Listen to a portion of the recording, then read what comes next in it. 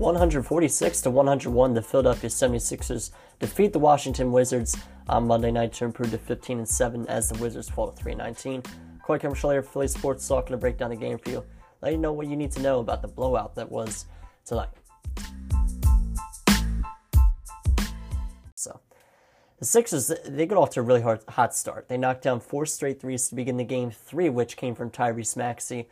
They came out with a lot of energy on both sides of the court, which is nice because the defense has been lackluster lately, but in this game, just everything was perfect. It went all our way, and after the first quarter, we were leading 43-27. We just absolutely dominated that first quarter, and that continued into the second as the Sixers led 75-46 at halftime. The three ball just continued to fall at a great rate. Tyrese Maxey had 22 first half points, including 5 tray balls.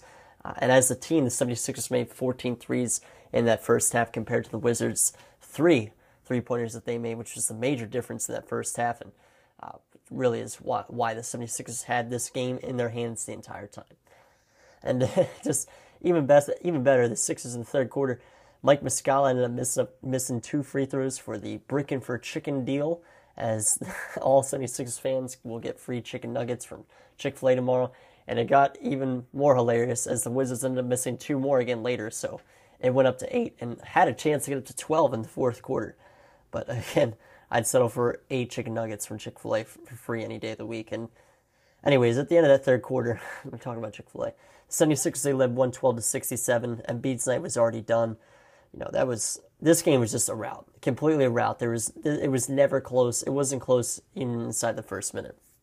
And just the good thing is the bench was able to come in for the Sixers, and everyone on the roster scored a point tonight, which is pretty cool. As a team, the Sixers shot 55% from the field, 44% from 3. The ball movement was great tonight. Sixers, 38 assists compared to the Wizards' 21.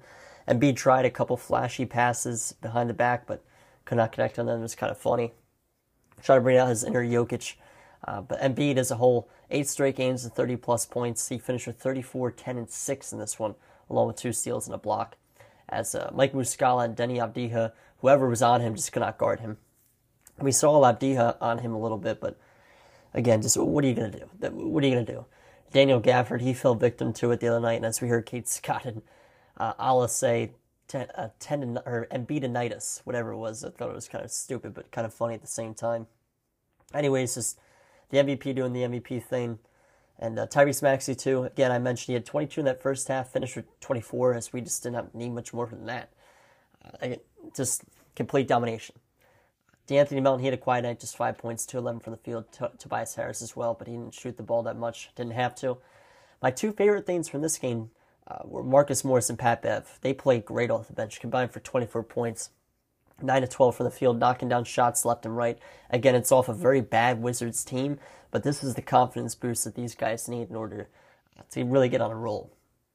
And we have a very favorable schedule continuing, as the Sixers will take on the Pistons for 2 games, one on Wednesday in Detroit, go back home, play them again on Friday. I will be at that game in the Wells Fargo on Friday, which I'm excited, even though it's just the Pistons. They have lost 20 straight basketball games. They have not won since before Halloween. One of the more unreal streaks I've seen in quite some time. The Sixers should win 2 straight.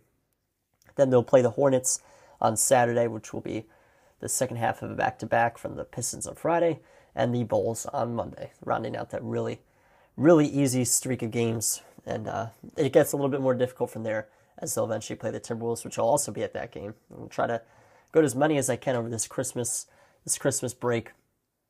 But for the Wizards, they are actually putrid. I mean, the ball movement is bad. Shot selection is just as bad, too. The only notable name, really, Kyle Kuzma, 21 points in the loss. Jordan Poole, I wouldn't even call him a notable name at this point. They should not have signed him for that much money. This is the type of thing I just don't understand with bad teams. They sign these decent players like Jordan Poole just demand the ball to these large contracts. And it just doesn't make any sense to me. It's just a waste of money. I understand that they need a couple of guys for people to actually go to the games for, but I don't know. He was bad, just 11 points, 3-11 from the field.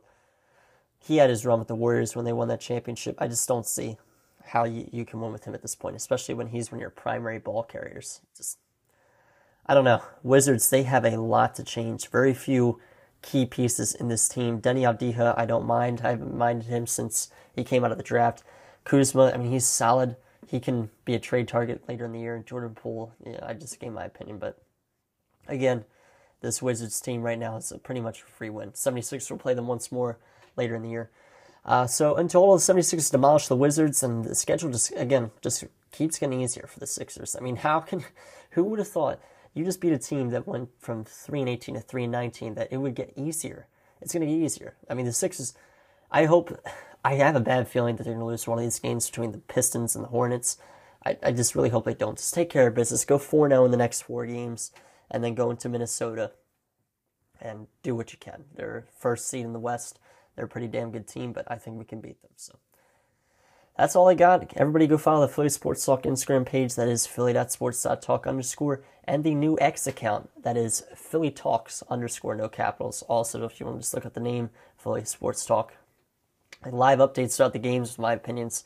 Pretty good way to voice out and get to know some of the listeners. So go give those a follow.